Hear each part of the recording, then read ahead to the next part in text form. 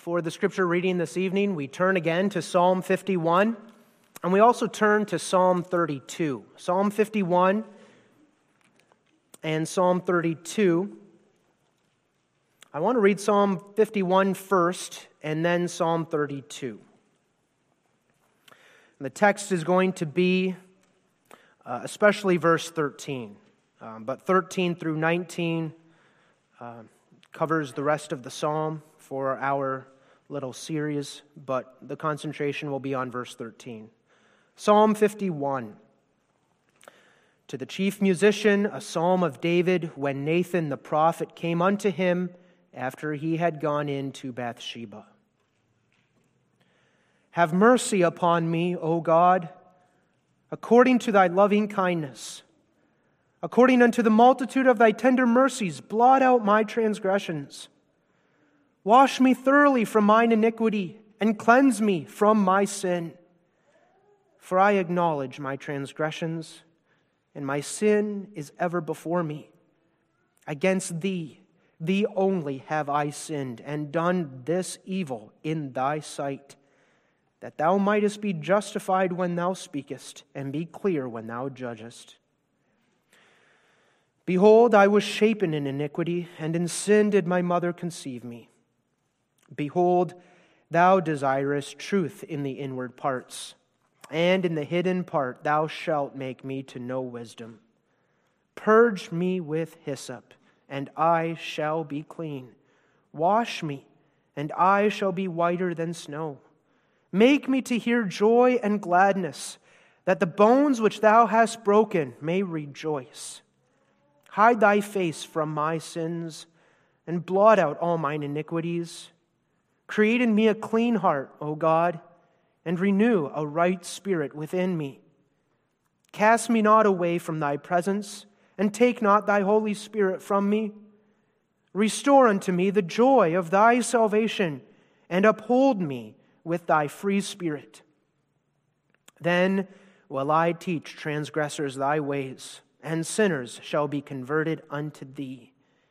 Deliver me from blood guiltiness, O God, thou God of my salvation, and my tongue shall sing aloud of thy righteousness. O Lord, open thou my lips, and my mouth shall show forth thy praise. For thou desirest not sacrifice, else would I give it. Thou delightest not in burnt offering. The sacrifices of God are a broken spirit. A broken and a contrite heart, O God, thou wilt not despise. Do good in thy good pleasure unto Zion. Build thou the walls of Jerusalem. Then shalt thou be pleased with the sacrifices of righteousness, with burnt offering and whole burnt offering. Then shall they offer bullocks upon thine altar. Let me reread verse 13. Then will I teach transgressors thy ways, and sinners shall be converted unto thee. Now I also want to read Psalm 32, the sister psalm to Psalm 51. We'll touch on that in the preaching. Psalm 32, a psalm of David Maskil. So that means this is a psalm of instruction. So he's giving us instruction. So he's fulfilling verse 13. I will teach transgressors thy ways. That's what he's doing in this psalm. Blessed is he whose transgression is forgiven, whose sin is covered. Blessed, happy is the man unto whom the Lord imputeth not iniquity, and in whose spirit there is no guile. When I kept silence, my bones waxed old through my roaring all the day long. For day and night thy hand was heavy upon me. My moisture is turned into the drought of summer. Selah. I acknowledged my sin unto thee, and mine iniquity have I not hid. I said, I will confess my transgressions unto the Lord. And thou forgavest the iniquity of my sin. Selah. And now notice these verses. For this shall every one that is godly pray unto thee in a time when thou mayest be found. Surely in the floods of great waters they shall not come nigh unto him. Thou art my hiding place. Thou shalt preserve me from trouble. Thou shalt compass me about with songs of deliverance. Selah. I will instruct thee and teach thee in the way which thou shalt go. I will guide thee with my eye upon thee. That's what it means. Be ye not as the horse or as the mule, which have no understanding, whose mouth must be held in with bit and bridle, lest they come near unto thee. Many sorrows shall be to the wicked, but he that trusteth in the Lord, mercy shall compass him about. Be glad in the Lord, and rejoice, ye righteous, and shout for joy, all ye that are upright in heart.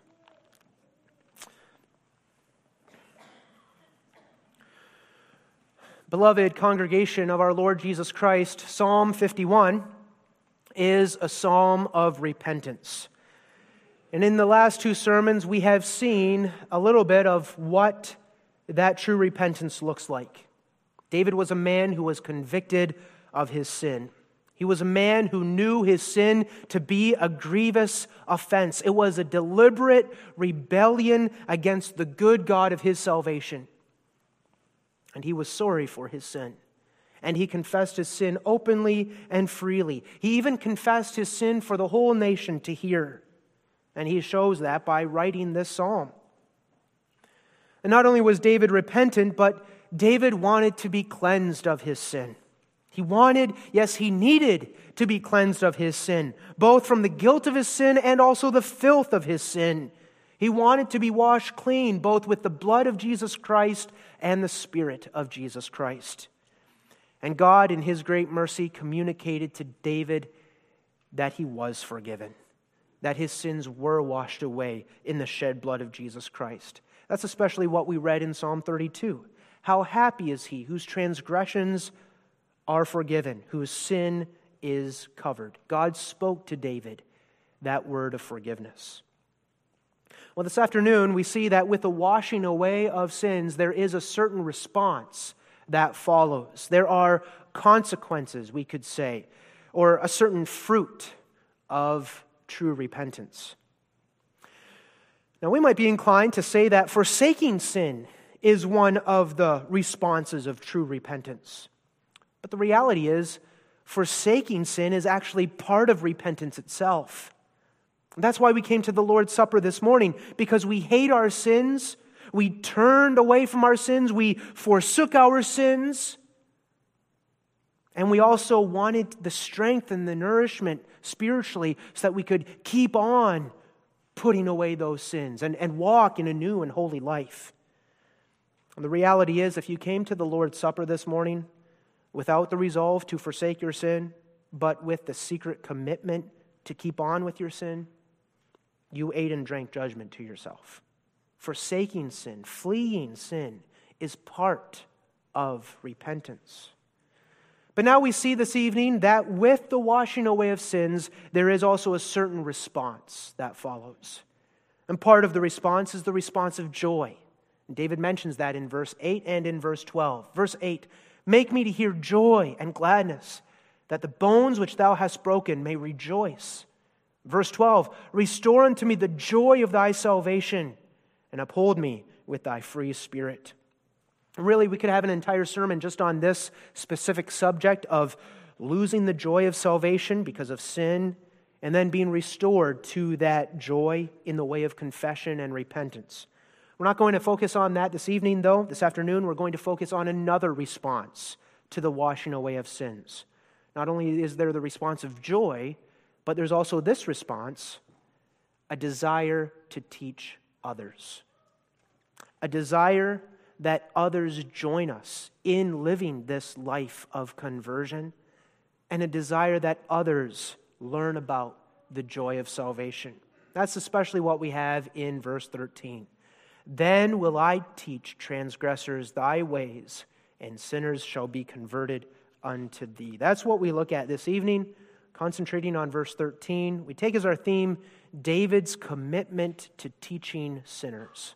We look at that theme under 3 points. First, we look at the commitment itself. Second, we look at the one teaching, David. And then third, we look at the holy motive.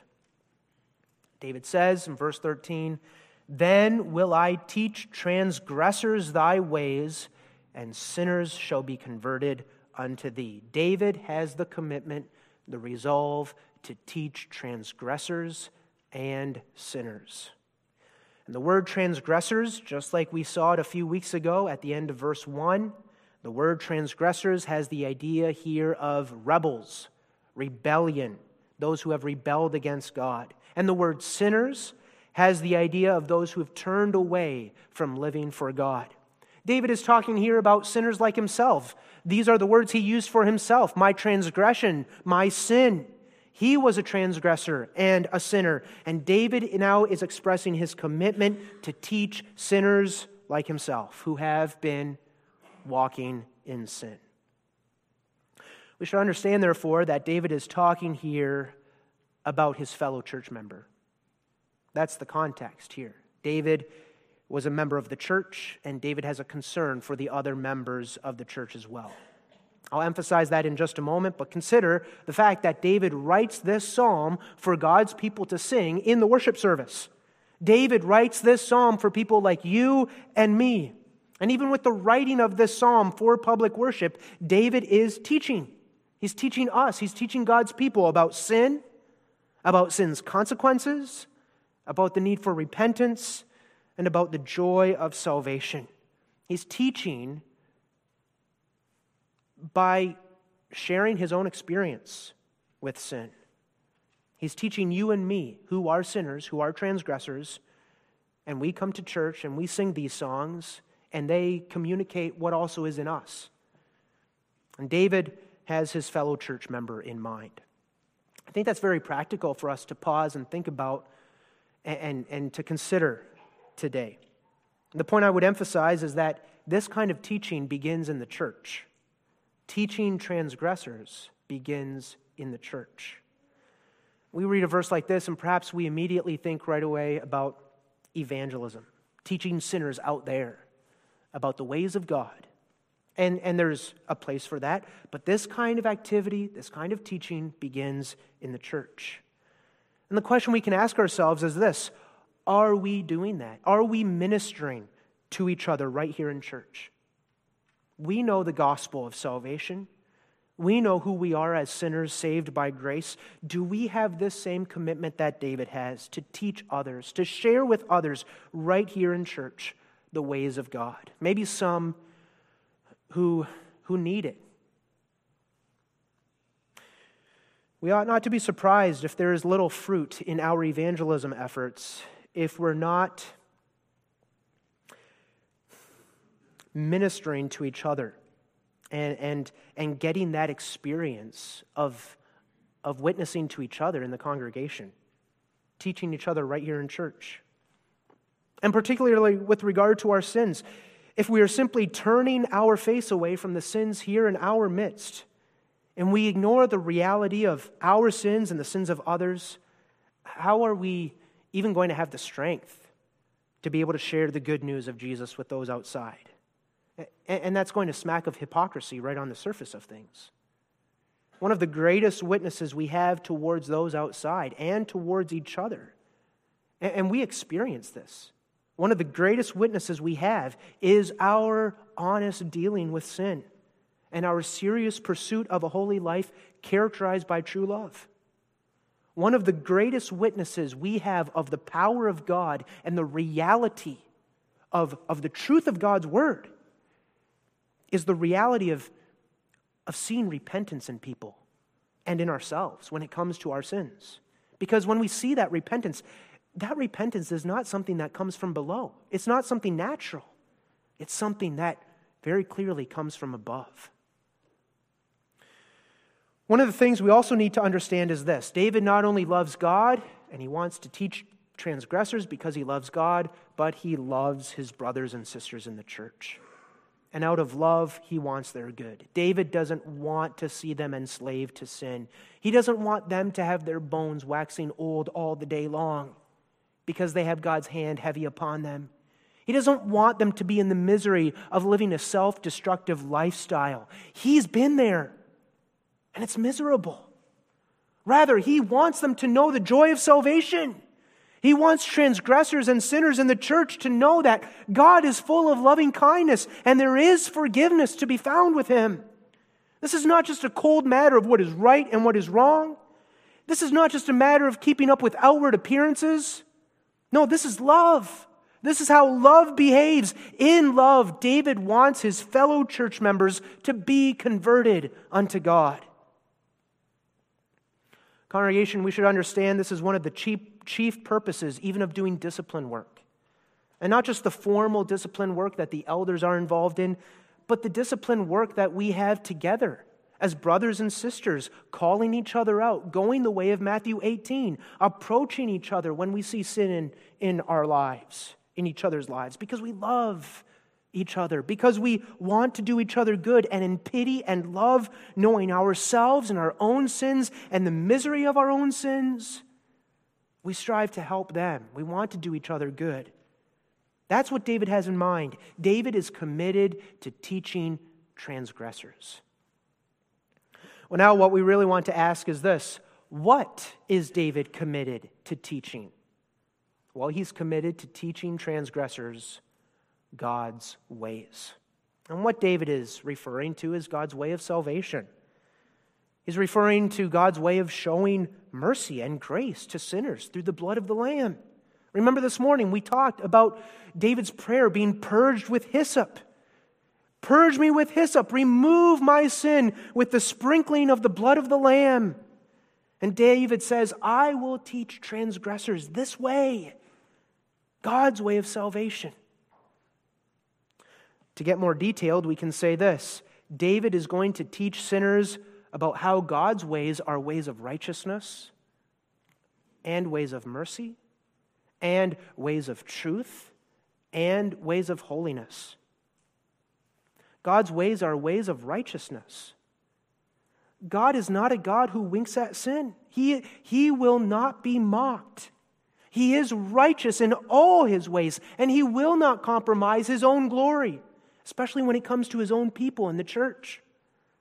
And rather than leaving sin unpunished, God has even sent his only begotten Son to bear the punishment of sin for us. God hates sin. God's wrath comes to certain expression in the punishing of sin. And for those who continue in their sin, there is no joy, there is no peace. Because God is righteous in his ways. He doesn't give that peace and doesn't give that joy. That's his own righteousness when one is walking in sin. And David doesn't say, well, look here, you're a member of the church, so you're good. You're an outward member of the church. You're a member of the nation of Israel, so that means you're okay. You can keep walking in sin. No, that's not the way of God. That's the way of death that leads to death. God's ways are ways of righteousness. But God's ways are also ways of mercy, because God is the God who delights to forgive. All those who come to him in the name of Jesus Christ through the shed blood of the Lamb, God will in no wise cast out. As I already said, God has sent his only begotten Son to bear the punishment of sin for his people. God's ways are ways of mercy. But God's ways are also ways of truth. God calls us to be honest with him. That's what this is all about too. He that covers his sin shall not prosper, but whoso confesses them and forsakes them shall have mercy. As David writes in Psalm 51, verse 17, the sacrifices of God are a broken spirit, a broken and a contrite heart, O God, thou wilt not despise. Not outward appearance, not external sacrifice, going through the motions, but a confession of the truth. As the end of verse 6 puts it, behold, thou desirest truth in the inward parts. You want me to be honest. And that truth is this: the honest confession of my sin. And the honest confession that God is good, exceeding good. And we are evil by nature. And this truth is the truth that we are very small. We are nothing. We have nothing but what God first gives us. And even our praises to God are first of all his workings of grace within us. As he kind of implies in verse 15, except the Lord opens my lips, my mouth is not going to show forth his praise. And the truth is also this: God is exceedingly glorious in this way, that He has chosen to show mercy. He does wash away sin.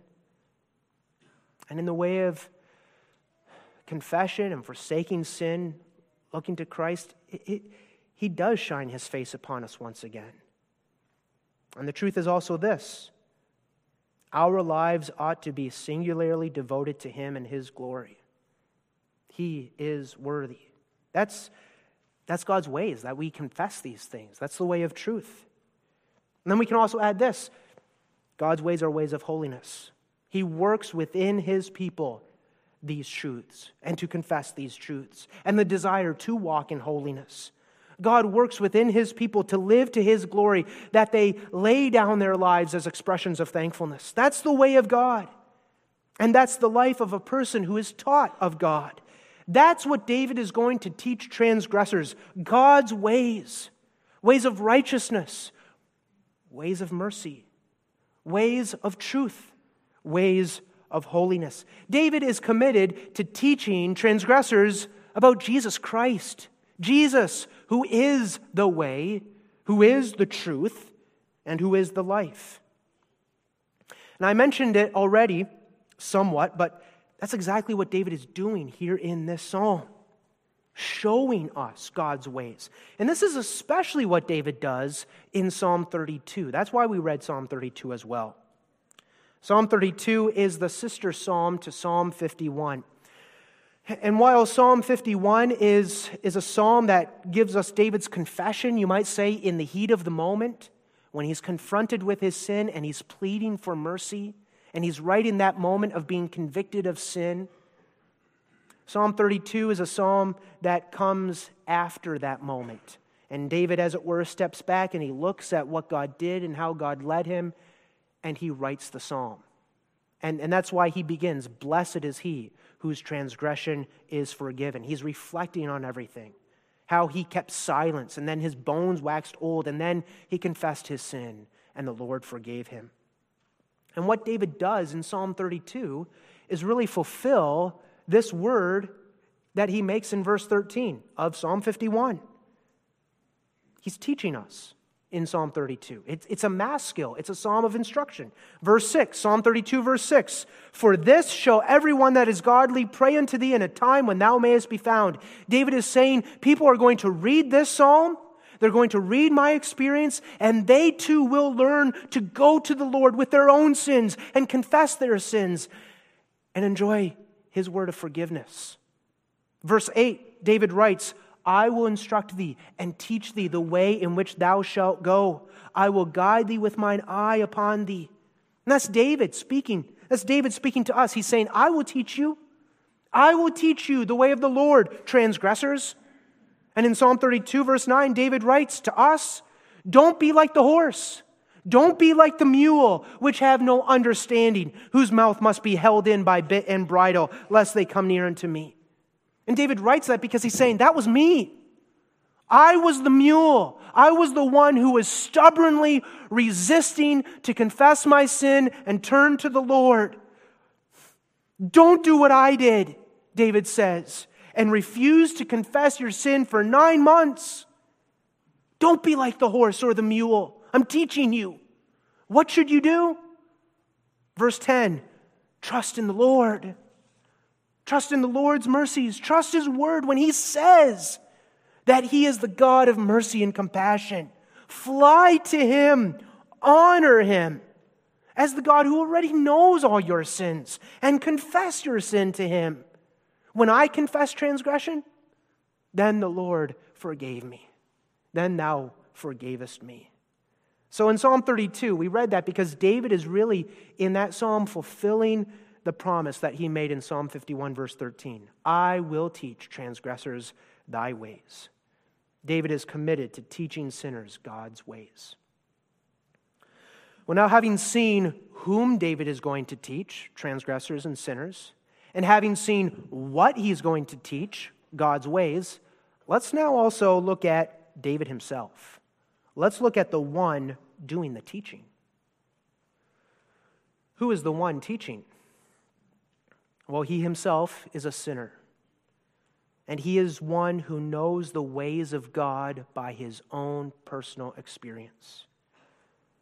He is the one who knows what it is to have to humble yourself before God and confess openly and honestly very wicked and dirty sins.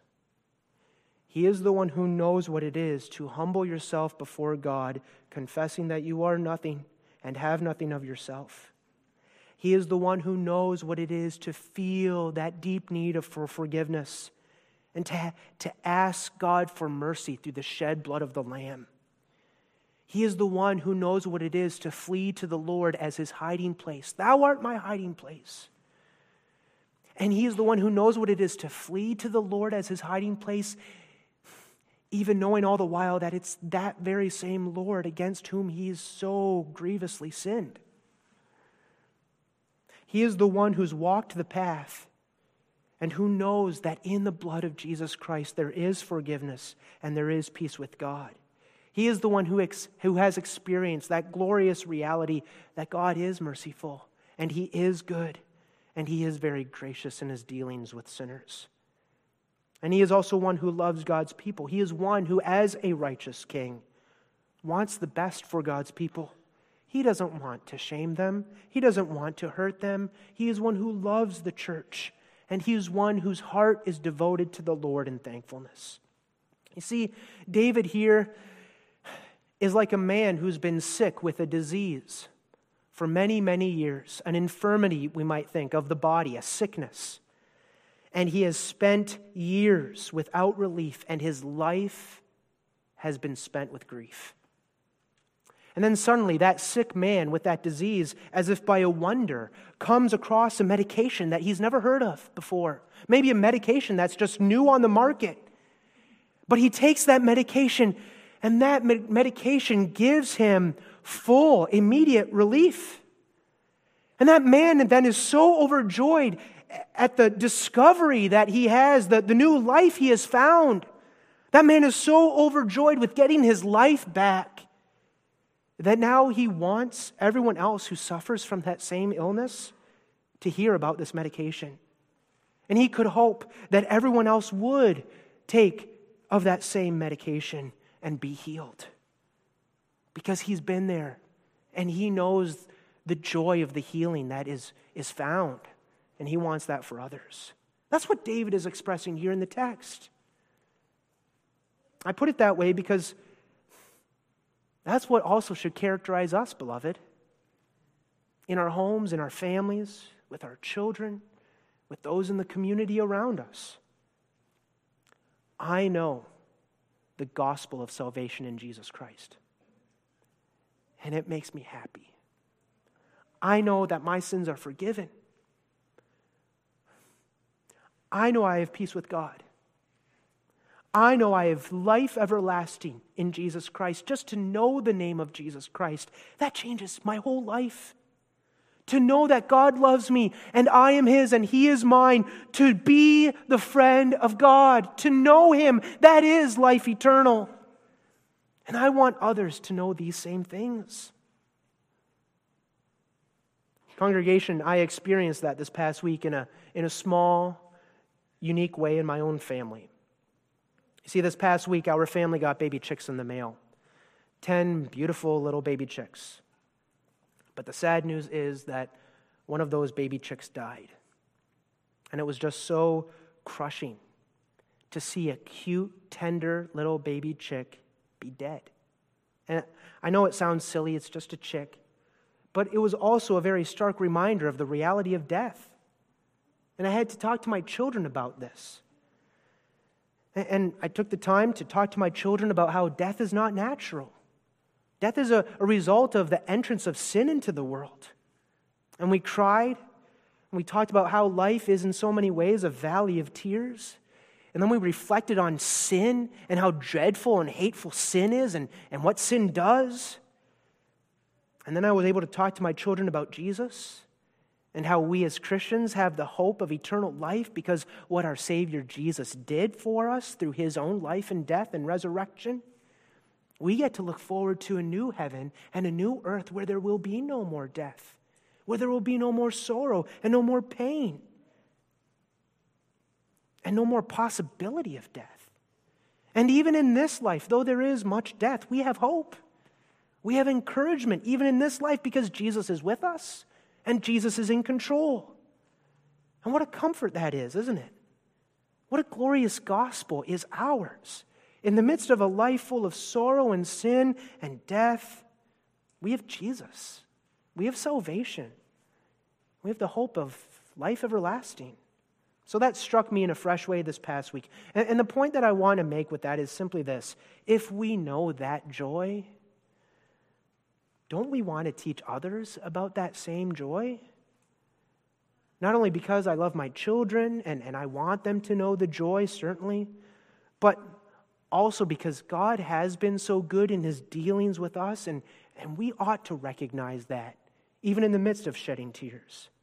And I want my neighbor to see God's glory and be comforted with who he is as the God of mercy in Jesus Christ, who saves us from death.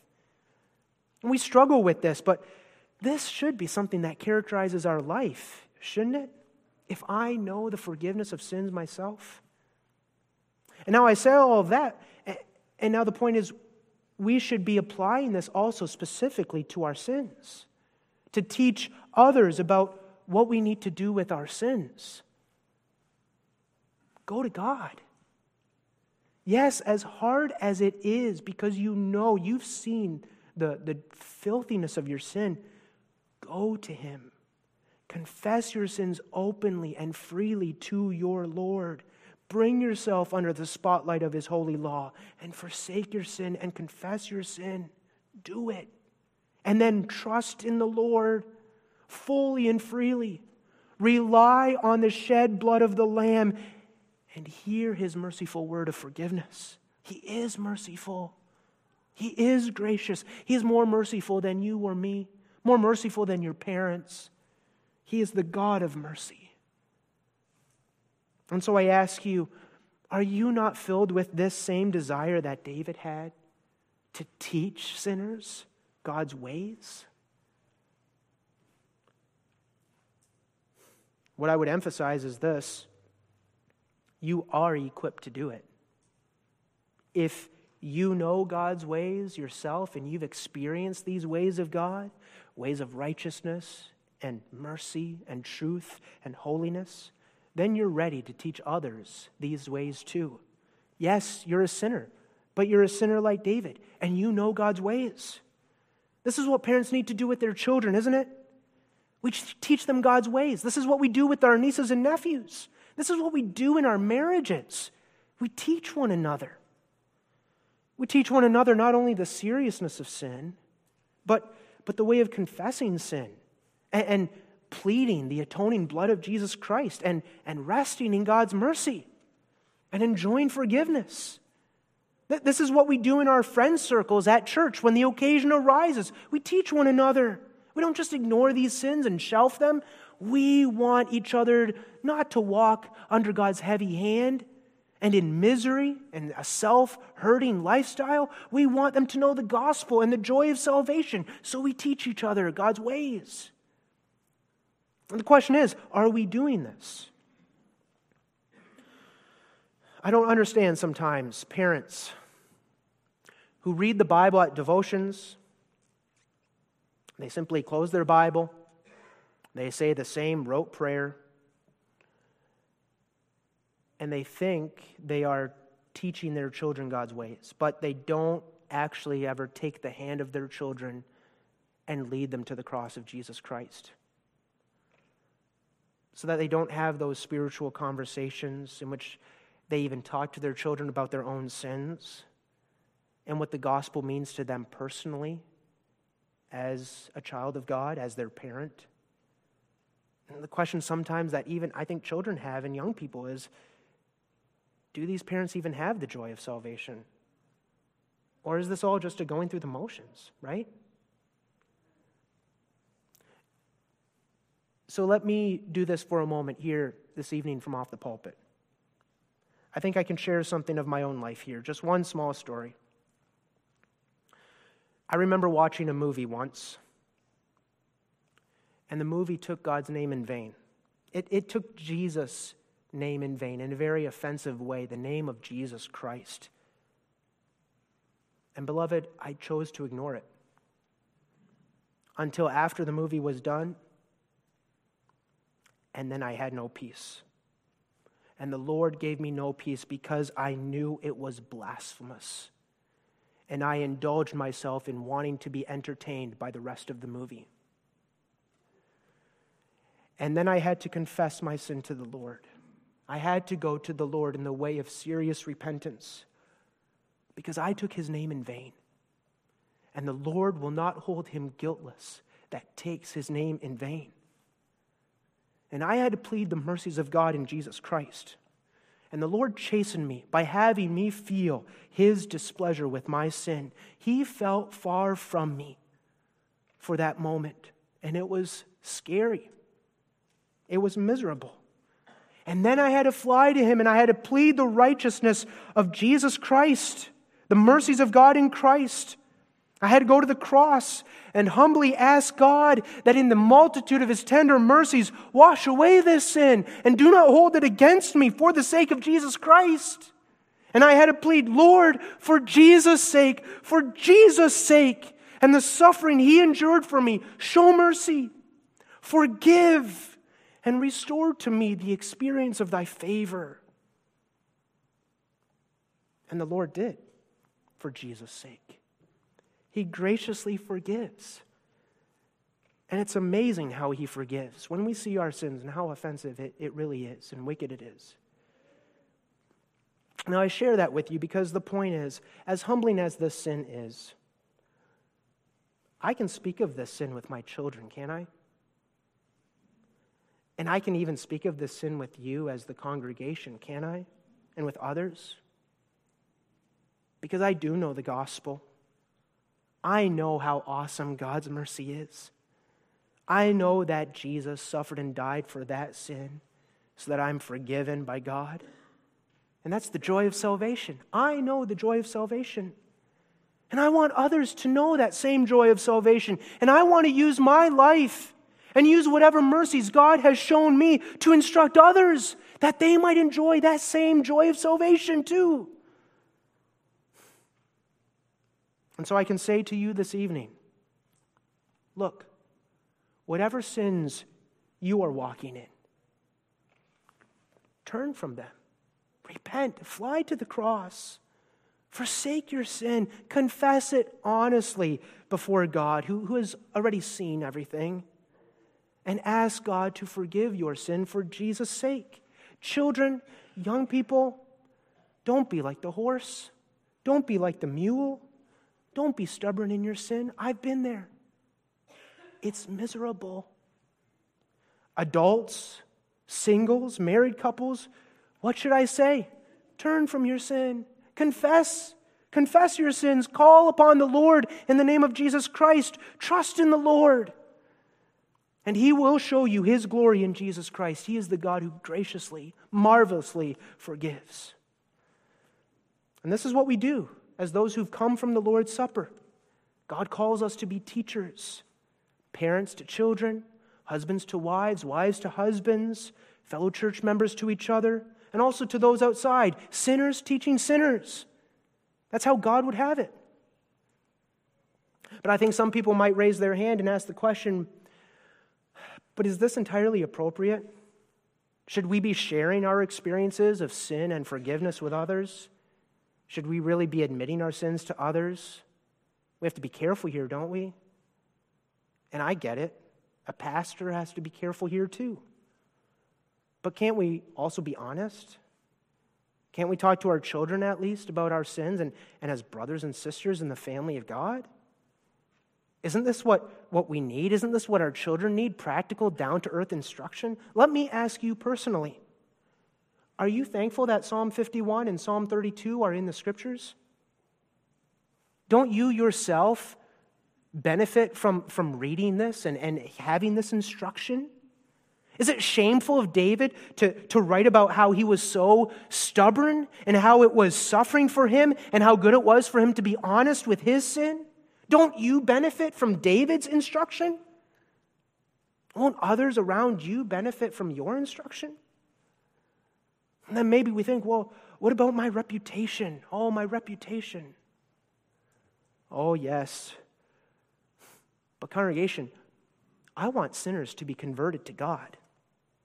That's more important than my reputation. I want God's saving power to be put on display. After all, it's not about me, it's about my Lord. Do I esteem the Apostle Paul less because he persecuted the church and killed God's people? Do I esteem Peter less because he denied his Lord 3 times? Beloved, isn't our attitude this? It's not about Paul. It's not about Peter. It's about the Lord and His mercy. By God's grace, they repented, and God showed mercy, and the glory goes to God. Look at His mercy. And that attitude has to be applied to our own lives too. It's not about me. It's about the Lord. David says, it's not about me. It's about the Lord. And if we have that attitude, if we love one another and we love the church and we love the joy of salvation, then that's our response. That's David's response. So I want to take the time this evening as an applicatory sermon to encourage us in doing this, to teach transgressors God's way. And the reality is, I think maybe we've experienced it, if someone is a child of God, they will see your love for them when you try to approach them and do this thing and help them in love. And they will be thankful that they have people in church who love them this much. And if someone is not a child of God, well, they will harbor resentment. They will give you the stiff arm and reproach you. They will give their excuse and they will minimize. They might complain you're getting all up in their business. But you see, beloved, it's in the way of sinners teaching each other about the ways of God, about the way of confession, the way of walking in the truth, the way of forgiveness through Jesus Christ. It's in the way of teaching sinners that God converts sinners to Himself. And He also exposes impenitent sinners to the truth that as they stand, they're not in a right relationship with the Lord. That gets exposed too. And this is really the motive then, isn't it? I touched on it already. I can be brief. The motive is to see sinners be converted. The motive is love. And the motive is a zeal for the glory of God. And the motive is thankfulness. Now, it's true, just because we teach someone doesn't mean that everyone will be converted. But the text does say, and sinners shall be converted. David has that confidence. God will use this witness to turn sinners to the Lord. James 5 verse 20 puts it this way, very peculiar. Let him know, James 5 verse 20, let him know that he which converteth the sinner from the error of his way shall save a soul from death and shall hide a multitude of sins. God does use our witness, our conversations, to convert sinners to Him. Isn't that what He's done with Psalm 51 and Psalm 32? The Lord uses that in my own soul to turn me. Congregation, we know the joy of salvation. We experienced it this morning at the Lord's Supper. Now, as an applicatory sermon, I leave you with this. Going forth from the Lord's Supper, may our hearts be so full of the gospel that we can't help but be committed to teaching others about God and His ways. His ways are glorious, ways of righteousness, ways of mercy, ways of truth, ways of holiness. We love one another, and His ways are marvelous. They are worthy to be spoken of, that others learn and enjoy with us the joy of salvation. So may the Lord bless us with that our hearts are filled with the gospel in our homes and families and in the work week that lies before us. Amen. Let us pray. Our Father, we thank Thee for these Psalms and the instruction that Thou didst give to us, Thou dost give to us through these Psalms, and for inspiring David and giving him that willing heart to teach sinners. We are converted unto thee, Lord. This is thy work. And we pray that as we have experienced thy ways, we might also share that with others, and other sinners might be converted unto thee. And that we as a congregation might know thy ways and exalt thee for thy goodness and mercy and righteousness and truth and holiness. And we pray that we might be so full of the gospel and the joy of salvation that this is something that lives in our hearts. Bless our children and each other and those outside of us who must yet be gathered into the church through a faithful witness by thy Spirit given to us. Hear us, bless us preaching to our hearts and lives. For Jesus' sake we pray. Amen.